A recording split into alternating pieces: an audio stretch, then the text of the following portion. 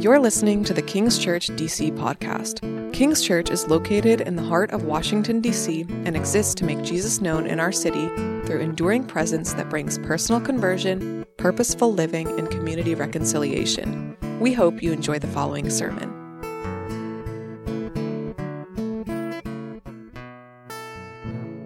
Good morning again, church. For those of us who perhaps are joining us for the first time, we have been walking through a series in the book of Ephesians. Now, as some of you who may be a little more keen to understand here, you've noticed we've gone back to Ephesians 5, although we were just in Ephesians 6 a few weeks ago. Over the last few weeks, we've been tackling some of the stronger ethical passages of Ephesians, some of those hard teachings about how we relate to one another and we relate to the world at large, things like marriage, things like our children and parents, and also things like work. And today we're going back into Ephesians 5 to pick back up on a theme of Ephesians chapter 5 that we taught on about a month ago. And today we're going to look at specifically at the end of, or the middle rather, of Ephesians chapter 5 in the filling of the Spirit. Now, one of the things that has become one of the greatest joys of my life recently is something that my children are teaching me, and that is that I don't need to take myself too seriously. The older I get, they teach me this, and one ways in which they teach me this is when they're trying to imitate me, which I think is one of the funniest things. Specifically, my daughter Ellie, she tries to imitate me often, and I'm going to show a very 3-second clip here of her trying to imitate me one day. Okay, roll it again one more time so we can get a... Okay, so apparently I talk in like a Southern California surfer voice or something around my children because she thought that's how I greet my wife. So she thought it was funny to put on my hat and try to do her best to imitate Dad. Now, there's another way in which I really do hope my kids imitate me and show themselves to be an imitator of me, and it started to happen already. A few weeks ago, we were at a dinner table, and Ellie, our oldest, she looked at me and she said, "Dad, I love Jesus more than anyone in this world, even more than you." It feels like a punch to my ego at first, but the fact is it was the most beautiful words that she could ever utter, and that she desired at her age to begin to have a love for Jesus like her mom and dad. You see, as a parent, there's really no greater joy, no prouder moment than when your children begin to desire what is dear to your heart as a parent. And what we find in chapter 5 here of Ephesians is that's precisely what God is after. He opens chapter 5 with the words, Paul writes, "Be imitators of God as beloved children." In other words, what God wants is for what's dear to his heart to become dear to us. What his heart yearns for and longs for us to have that same desire, for us to become to imitate the things that he loves. And as we get to the end of this passage, so to speak, in the middle of Ephesians chapter 5, what Paul's going to teach us here today is the power, the resource we have to be imitators of God. The power and the resource that we have to love the things that God loves, to live the way that would be pleasing to our Father in heaven, to be most fully who we are as imitators of God. And the power and the resource we have is the filling of the Holy Spirit. And so he gives us a very direct command in the middle of this passage today, and that is simply our main point today: be filled with the Holy Spirit. The main idea today as imitators of God is those who are wanting to walk in obedience and imitate our God, our Father, as his children. The resource and the power that we have to do such a thing is God himself in us. And that he provides that resource and calls us to be continually filled with it, be filled with the Holy Spirit. So today we're going to ask 3 questions of this text that's going to help us understand what it looks like to be filled with the Holy Spirit so that we can become imitators of our Father in heaven. Number 1, we're going to look at what does it mean first? What does it mean to be filled with the Spirit? Number 2, how does the filling of the Spirit impact our lives? So get a little more practical. How does this text say that it actually impacts us when we're filled with the Holy Spirit? And then finally, how can we? How do we start with the process? How do we think about it with being filled with the Spirit? So let's go ahead and dive into our text here, starting in verse 15. Paul writes and he says, picking up on the theme that he's already been talking about. Look carefully then how you walk, not as unwise, but as wise. Why? Making best of the use of the time, because the days are evil. Therefore, do not be foolish, but understand what the will of the Lord is. And do not get drunk with wine, for that is debauchery. But, and here's his command that's going, the whole passage is centered around, but be filled with the Spirit. Now, as we talked about the book of Ephesians, we've noted that as we've studied this, it really is a book that Paul is writing, a letter that he's writing to the church about the church. And he spends the first 3 chapters just reminding us of who we are as the church, as God's people. As we've been united to Christ, we have this union with Christ. We have these spiritual blessings that are at our disposal. That's who we are as Christians. And then he shifts and he says, if that's who we are, then this is how we ought to live as Christians in this world. This is how we actually take what we know of who we are as the church and begin to walk in those ways. And so he's using this language of walking in a particular way because now he's addressing how we ought to live knowing who we are in Christ. And he gives us this command, be filled with the Spirit. Now, before we can quite answer the question, well, what does he mean by that? I think we first have to just step back for a moment and ask the question, who is the Holy Spirit? When Paul talks about being filled with the Holy Spirit, well, who is the Spirit that is filling us? Well, the Holy Spirit is the third person of the Trinity. We've God the Father, we have God the Son, and we have God the Holy Spirit, meaning that the Holy Spirit is not a force, it's not an it, it's a he. It's a person. And so when we address the Holy Spirit as who he is, as the third person of the Trinity. But the Holy Spirit also provides for us proof of something in the Bible. It provides for us proof that God, throughout history, has been progressively getting closer to his people. Think about this for a moment. When you look at the Old Testament, God was with his people. But how did God speak to his people? How did God interact with his people? He spoke from above his people. He spoke through things like a pillar of clouds. He spoke through a burning bush. We're told in the Old Testament that his glory is so great, something so great that it cannot be beheld by his people. And then we get to the New Testament. And how do we encounter the presence of God? Well, God, he moves closer, doesn't he? He moves closer and he takes a step closer to us, and God begins to dwell among us in the person of Jesus Christ. And John actually tells us this. He says, the Word, being Christ, became flesh and dwelt among us. And guess what? Now, church, we beheld his glory, the glory of the only Son from the Father, full of grace and truth. And then Jesus comes and he completes his mission to die for us, to die in our place on the cross, to redeem his people and to be resurrected. And he ascends to his rightful place at the throne. And guess what? God takes a step closer to us. And Jesus tells us this in John chapter 14. Jesus says, I will ask the Father and he will give you a helper to be with you forever. Even the Spirit of truth, whom the whole world cannot receive, but it neither sees him nor knows him. But you know him. Why? For he dwells with you and will be in you. Isn't that unbelievable? The God who spoke through pillars of clouds and burning bushes, the God who spoke to us through the mouth of Jesus himself, says now that he is in us, that he resides and dwells in his people through the Holy Spirit.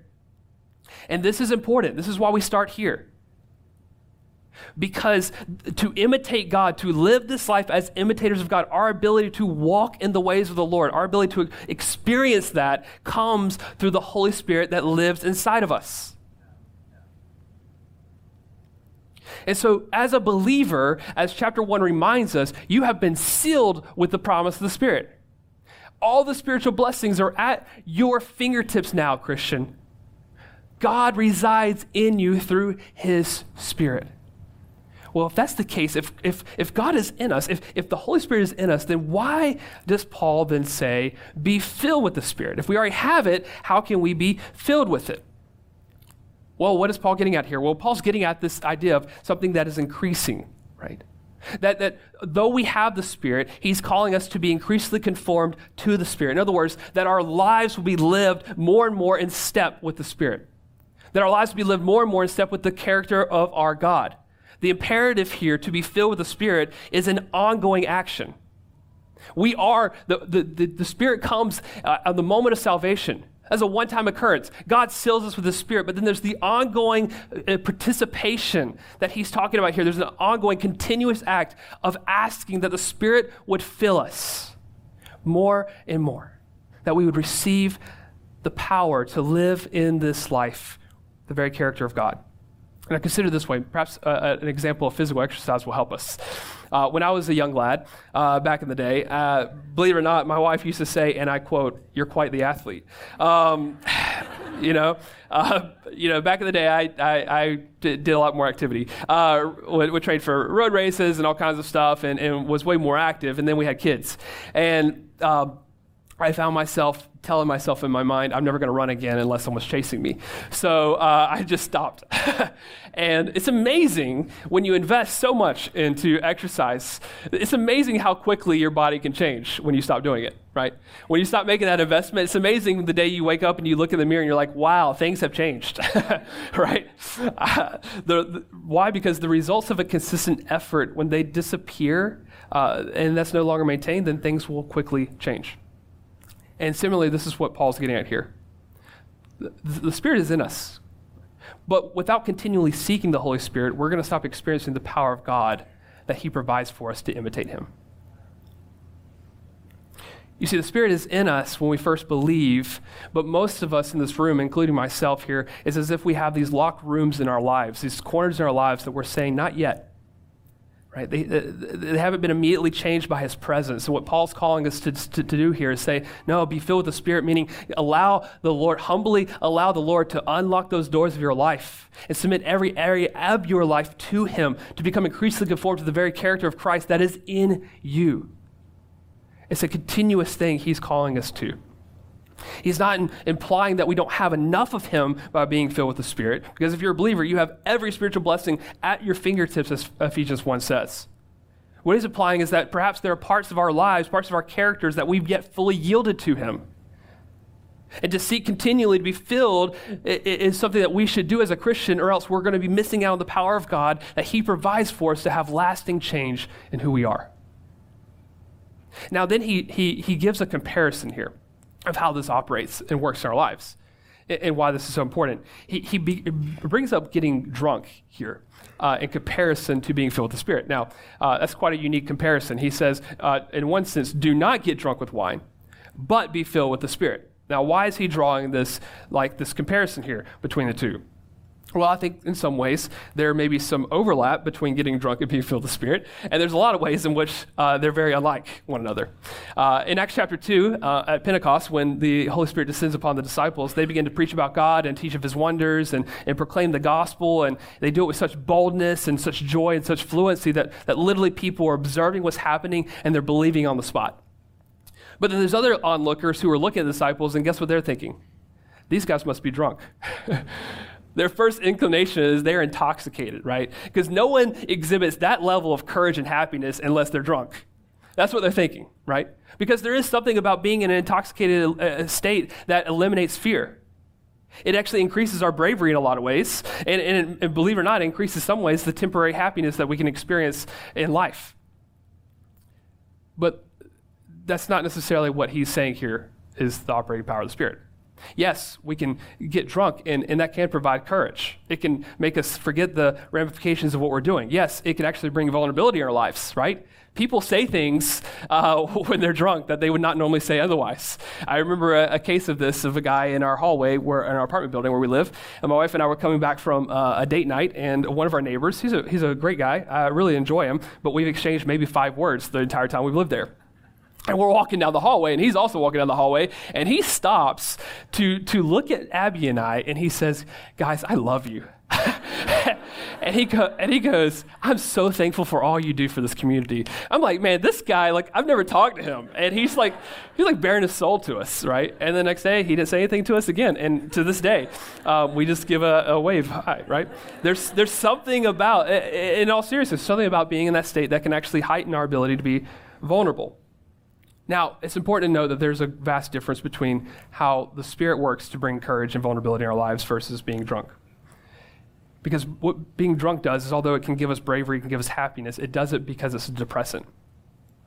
It does it because it actually begins to distort reality for us. You see, what Paul's saying here is the fullness of Spirit doesn't act as a depressant in our lives. It acts as an enhancement. It actually enhances reality. You see, Ephesians 5:15-17, Paul is urging us to do certain things. He's saying, walk carefully, seek wisdom, understand God's will. These things require a heightened level of awareness of reality. And that's precisely what the filling of the Spirit does. It provides this type of awareness that allows us to see more of reality, not less of reality. So that even though the days are evil, we can still have courage and joy. It doesn't diminish by diminishing our perception of what's going on around us, but actually heighten it by making it more real to us. See, one of the primary responsibilities of the Holy Spirit in your life and my life is to convey to us every moment of every day what God has done, what Jesus has done for you, and what he will continue to do for you. He puts a spotlight on the work of God in your life. He intends to communicate that to your soul in the most vivid and authentic way to remind you that Christ is the most beautiful and most powerful influence in your life. That's what it means to be filled with the Spirit. It doesn't mean that our problems are diminished or go away when we're struggling in life. It doesn't mean that we can depress those things and just deal with them as if they're not there. No, the fullness of Christ doesn't bring a lesser reality. It brings a greater reality. But oftentimes we struggle with this in life, right? It's not just with drinking. We struggle with this in life, don't we? We like to fill our lives with things that would actually diminish reality, that are lesser things to fill us than Christ. Blaise Pascal, who's this brilliant intellect, said it this way: there is a God-shaped vacuum in the heart of every person which cannot be filled by any created thing, but only by God the Creator, made known through Jesus Christ. You see, the moments we feel empty in this life, we feel like we're not full in this life, is because we're filling that God space with something infinitely smaller. And the human heart yearns for these things. The human heart strays from reality. You see, what Paul's doing here is he's not just going on a tangent about getting drunk and going to happy hours, okay? Wine is representative of something else. It's representative of anything that has the potential to intoxicate, dull, or distract our hearts from being filled with the truth and beauty of Christ. And you know what? Often these things are good things. But even the best of these things in life can become depressants of God's truth in our hearts when we allow good gifts to become sweeter and more beautiful and more important than God himself in our lives. C.S. Lewis puts it this way. He says, if you aim at heaven, you get earth thrown in, but if you aim at earth, you get neither. I love that quote. Because oftentimes when we feel like we're not being filled in this life, perhaps it's because we're dulled and distracted by the things of earth from the presence of God. We've been aiming at earth a little bit too much. We've been intoxicated by lesser beauties and truths. And look, God's the one who created these things. He created wine. He created it for our enjoyment. But like too much wine, a little bit of too much of any good thing, career, food, sex, money, ambition, can dull and desensitize our hearts from the reality of who God is and what he is doing. These things can be lovely appetizers in life that can point us to the greatest meal we could ever treasure in our hearts, a meal of knowing Jesus. They're wonderful pointers, but they're not the point of life. And if we allow them to be the point of life, then they will actually dull our senses to see who God is and what he is doing in our lives. And so being filled with the Spirit is not just a supernatural happiness that we can experience. It's not just a moment of eureka. It's not just this moment of, aha, this is great, that helps us escape the problems of our lives. No, we were actually created to be filled with the presence of God. We're created to be satisfied with the fullness of God, and he has provided the opportunity through his Spirit indwelling in us for us to be filled. And so he tells us here, he commands us to be filled with the Spirit. Now, what does that do for our lives? How does that impact us? Well, the first way it impacts us is something we've already talked about, so we're just going to lean in on this a little bit more. It actually brings a greater understanding of reality to our hearts. Look at verse 15. Again, he says, look carefully in how you walk. When the Bible talks about how we walk, it's talking about our day in and day out, moment by moment way of living. So when we talk about how we're walking, it's talking about how are we examining our life. He says, look carefully at how you walk. How are you walking, living your life? Are you examining it? Are you thinking about every step by step that you're taking? Is there something that you're filtering it through? He says, look carefully at how you walk, not as unwise, but as wise. It says we should walk with what? Wisdom. What is wisdom? Wisdom is being able to look at the world realistically, not with rose-colored glasses, not naively, not idealistically, but realistically, knowing the truth of reality. And then he says, making the best use of the time. Why? Because the days are evil. Therefore, he says, do not be foolish, but understand what? What is the will of the Lord? Now, how do we understand the will of the Lord? Well, how do we do that? Well, it's through God's word. You see, Scripture teaches us that to be filled with the Spirit, it actually means we have to spend time in his word. And Colossians 3 gives us a great example of this. Colossians 3 is the parallel passage to this, where Paul almost says the exact same thing to the church at Colossae, except he has one addendum that's a little bit different than here in Ephesians chapter 5. This is what he says in Colossians chapter 3. He says, let the word of Christ dwell in you richly, teaching and admonishing one another in all wisdom, singing psalms and hymns and spiritual songs with thankfulness in your hearts to God. He says, let the word of Christ dwell in you richly. You want to have a greater understanding of reality? Let the word of Christ dwell in you richly. Do you want to experience the power of God's Spirit in you? Let the word of Christ dwell in you richly. It will create a greater understanding of this life, a greater understanding to walk in wisdom in this life, to not be foolish in this life, to carefully examine your life, right? And this has been true of my own life. There are moments where I walk through life, guess what? I'm not feeling the supernatural power of God in me. There are moments where I walk as a human on my 2 feet where I do not feel that. But there is something that happens when the word of God dwells in me richly. The Spirit fills me. There's something that happens when I go to his word and I'm reminded of the weightiness and the glory of his presence. There's something when the word of God dwells in me richly where I'm reminded of his peace that surpasses all understanding. There's something when the word of God dwells in me richly and I go to his word that I'm reminded that there is joy in God that is greater than wine and grain that abounds. There's something beautiful about going to his word and allowing it to dwell in us and us to dwell in it richly because it has rich effects on our life. So being filled with the Spirit, having a greater sense of reality, being able to walk as an imitator of God means we have to be in his word. We have to be seeking his word. Now, how does this practically look in our lives? Well, when hard times come, when things come looming over us, as the text says, when the days are evil, where do we run to in those moments? And this is where a greater sense of reality can help us. Because when life gets tough, it's tempting to want to just to go to something that will knock us out, to go to something that will just dull our pain, to go to something that we just veg out for a moment and escape reality. But being filled with the Spirit says there's a better way than that. There's a better way than just dulling the pain. You can actually have a heightened sense of reality that can allow you to lift your eyes above the situation that you run into, whether it's you lose a job and you're thinking, how am I going to overcome this? Or you're grieving the loss of someone dear to you. And it's easy to think, well, what can I go to, a lesser thing to fill my life, to intoxicate me in the moment, to diminish this reality that's hard because the days are evil. Or I can go to the Lord. And I can allow the Spirit of God through his word to help me see the bigger picture of reality in my life. You see, the Spirit of God can give you meaning in those moments, not by depressing, but allowing you to understand reality. And it happens like this. In those moments where you lose your job, you can be reminded that the Lord is sovereign.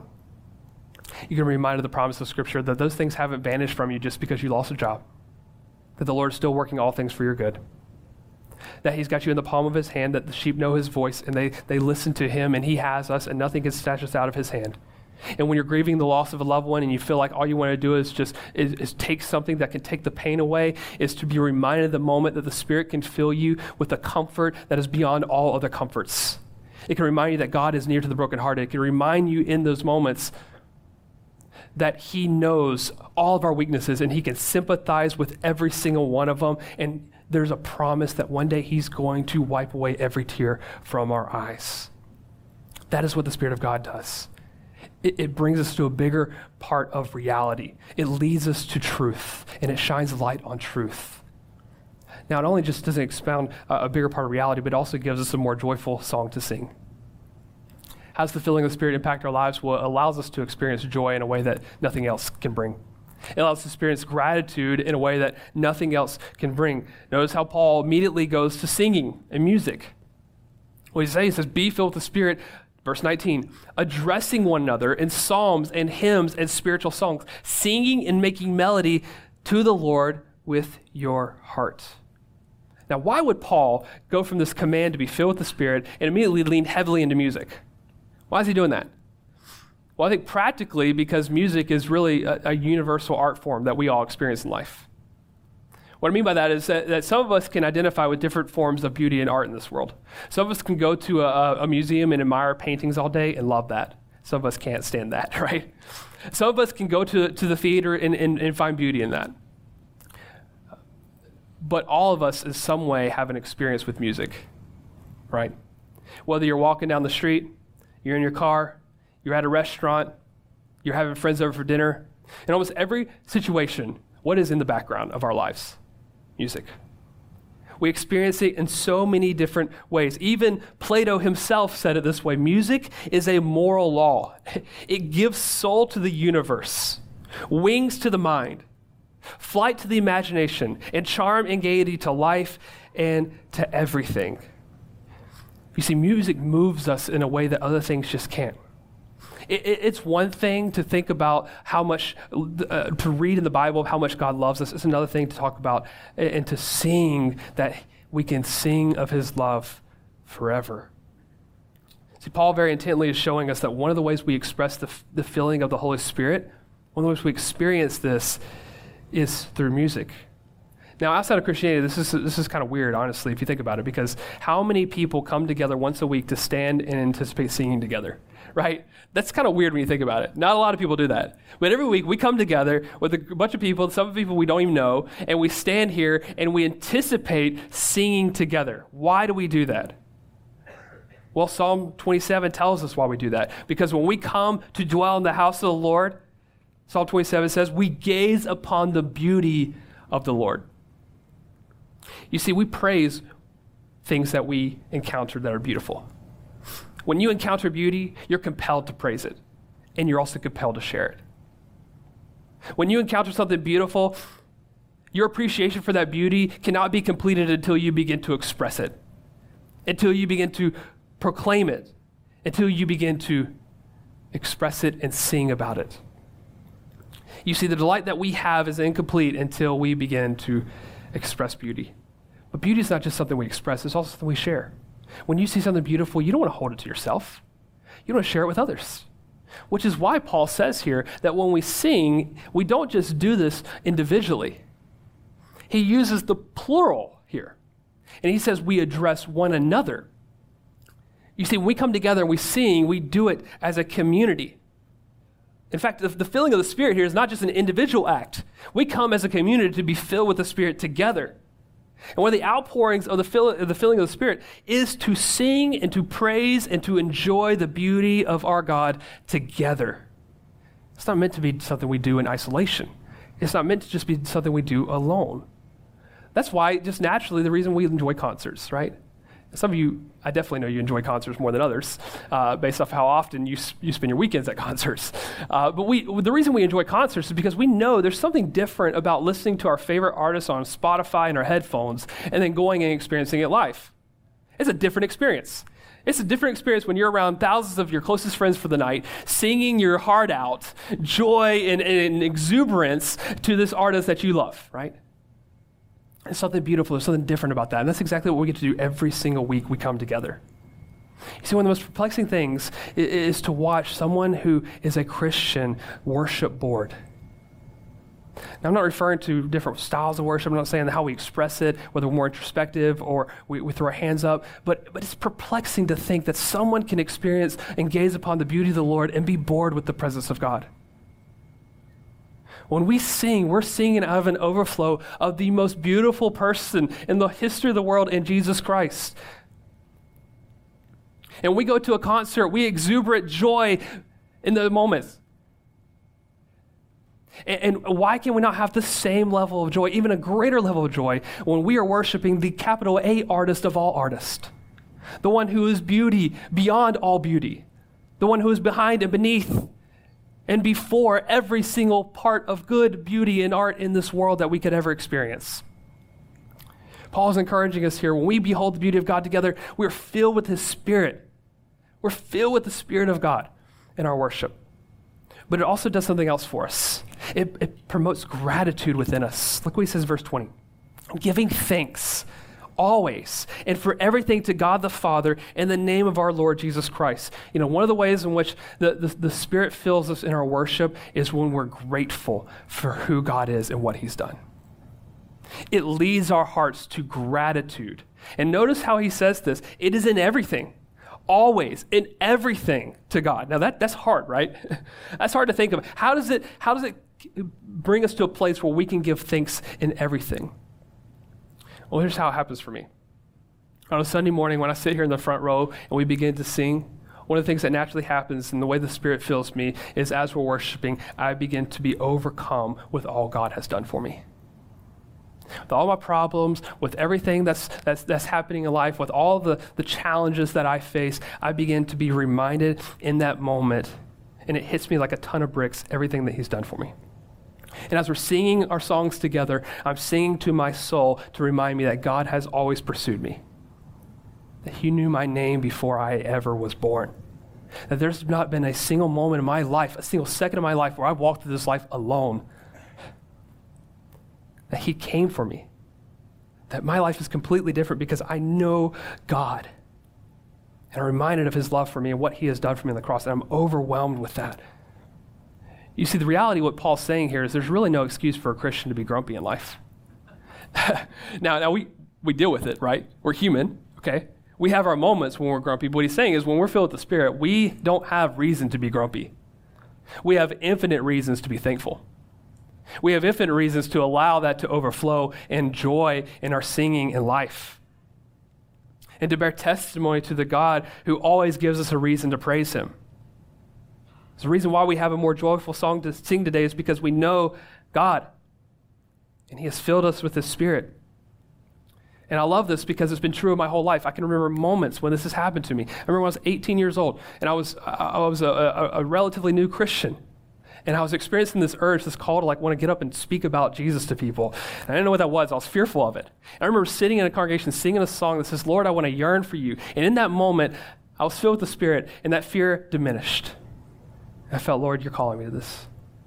I remember the darkest days of the pandemic here in the city, the darkest days of ministry for us at King's Church. And I remember it was a song. It was singing over me, it is well with my soul. My sin not in part, but the whole was nailed to the cross, and I bear it no more. Praise the Lord, oh my soul. Singing those words reminded me of the provision and grace of God. And I can remember that moment today when he filled me in that moment with gratitude and thankfulness because of him. And just this past week, Ben and I, we received a letter from a family who went through a really tough time this past year. And they were thanking us for how the church stood by them and helped them. But in the middle of their letter, you know what they did? They cited 2 songs that stuck with them through it all. And they actually printed out the lyrics in the letter and gave us the lyrics to the songs so that we could sing them with them. Music has a powerful way of reminding us of who God is and what he has done in our lives, that we can give thanks, that we have a more joyful song to sing today because of what our God has done. So as we come to our time of conclusion with the Lord's Supper, let's answer question number 3. How can we be filled with the Spirit? Well, it begins with being filled with Christ. It begins with trusting in him. Being reminded of his love and grace this morning, that he can love us no more than he's already loved us, and he will love us no less than he already loves us. That when we're united with Christ by believing in him, it is him alone that can satisfy us to the fullest. He not only loves us, but he enjoys us. He delights in us. Zephaniah 3 tells us that the Lord takes delight in his people. He rejoices over us with loud singing. The Lord sings over us. Every bit of God's love towards us is a gift. It is fully his grace. And so today we can cry out to him and we can be filled with his Spirit because it is a gift of God. I'm reminded of Psalm 51 where David cries out desperately to the Lord. And he says, Lord, take not your Holy Spirit from me. David, in a moment of sin, he recognizes that he does not want to be abandoned from the presence of the Lord. And he recognizes in this moment, because of his sin, that God has every right to take his Spirit away from him. He has every right to abandon him. And David pleads as a sinner before the Lord, Lord, take not your Holy Spirit from me. And you know what the Lord did? The Lord didn't take it from him. And centuries later, the ultimate David comes on the scene. A descendant of David, the true king of Israel comes, and he sings a different psalm than Psalm 51. He sings Psalm 22, the groaning and crying of Jesus on the cross that says, my God, why have you forsaken me? And you know what Jesus is saying on the cross there? God, take not your presence from me. The same thing. God, don't hide your face from me. Take not your presence from me. And you know what God did? God did that exactly.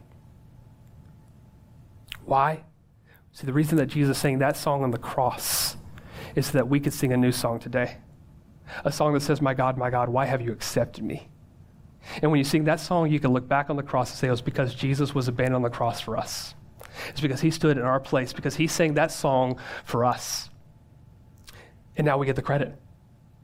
You know, I tell my wife all the time, I wish I could sing, and she knows this. She sits next to me in church. I really wish I could sing. I don't know why. I really have a desire that I should have been an artist, and I wanted to sing. And I hope, someday that, because I'm sitting close to the stage, that when people hear the beautiful voices up here, maybe they'll think it's me, and I can take the credit for them. But the reality is, our hearts want to take the credit for someone else's glory, and that's precisely what we get to do in the Gospels. Jesus says, you get to take credit for my beauty. You get to take credit for my glory. You couldn't do it on your own anyways. I provided it for you. He gives us that. He reminds us of that. He sings to us today that he is standing in our place, and that he has taken what we deserve so that we could have his beauty, his righteousness. Are we bored today in the presence of God? If so, let's remember his grace. Are we having trouble loving this morning? Are we angry? Allow the grace of God this morning, above all else, to melt our hearts. Are we anxious? Are we afraid that God is not going to do what he said in our lives? Be thankful. You're reminded of his grace, that he's not going to abandon you. Look to the cross this morning. See what Jesus has done for you already. And allow this to keep us singing a more joyful song this morning, allowing us to give thanks, rejoicing in the Lord who rejoices over us. Be filled with the Spirit, church. And now as we come to communion, let's taste and see that the Lord is good. Thank you for listening to this episode of King's Church DC podcast. If this sermon encouraged you, please like, rate, and subscribe to our podcast. For more information on our church and service times, please visit kingschurchdc.com. We hope you will join us again next week.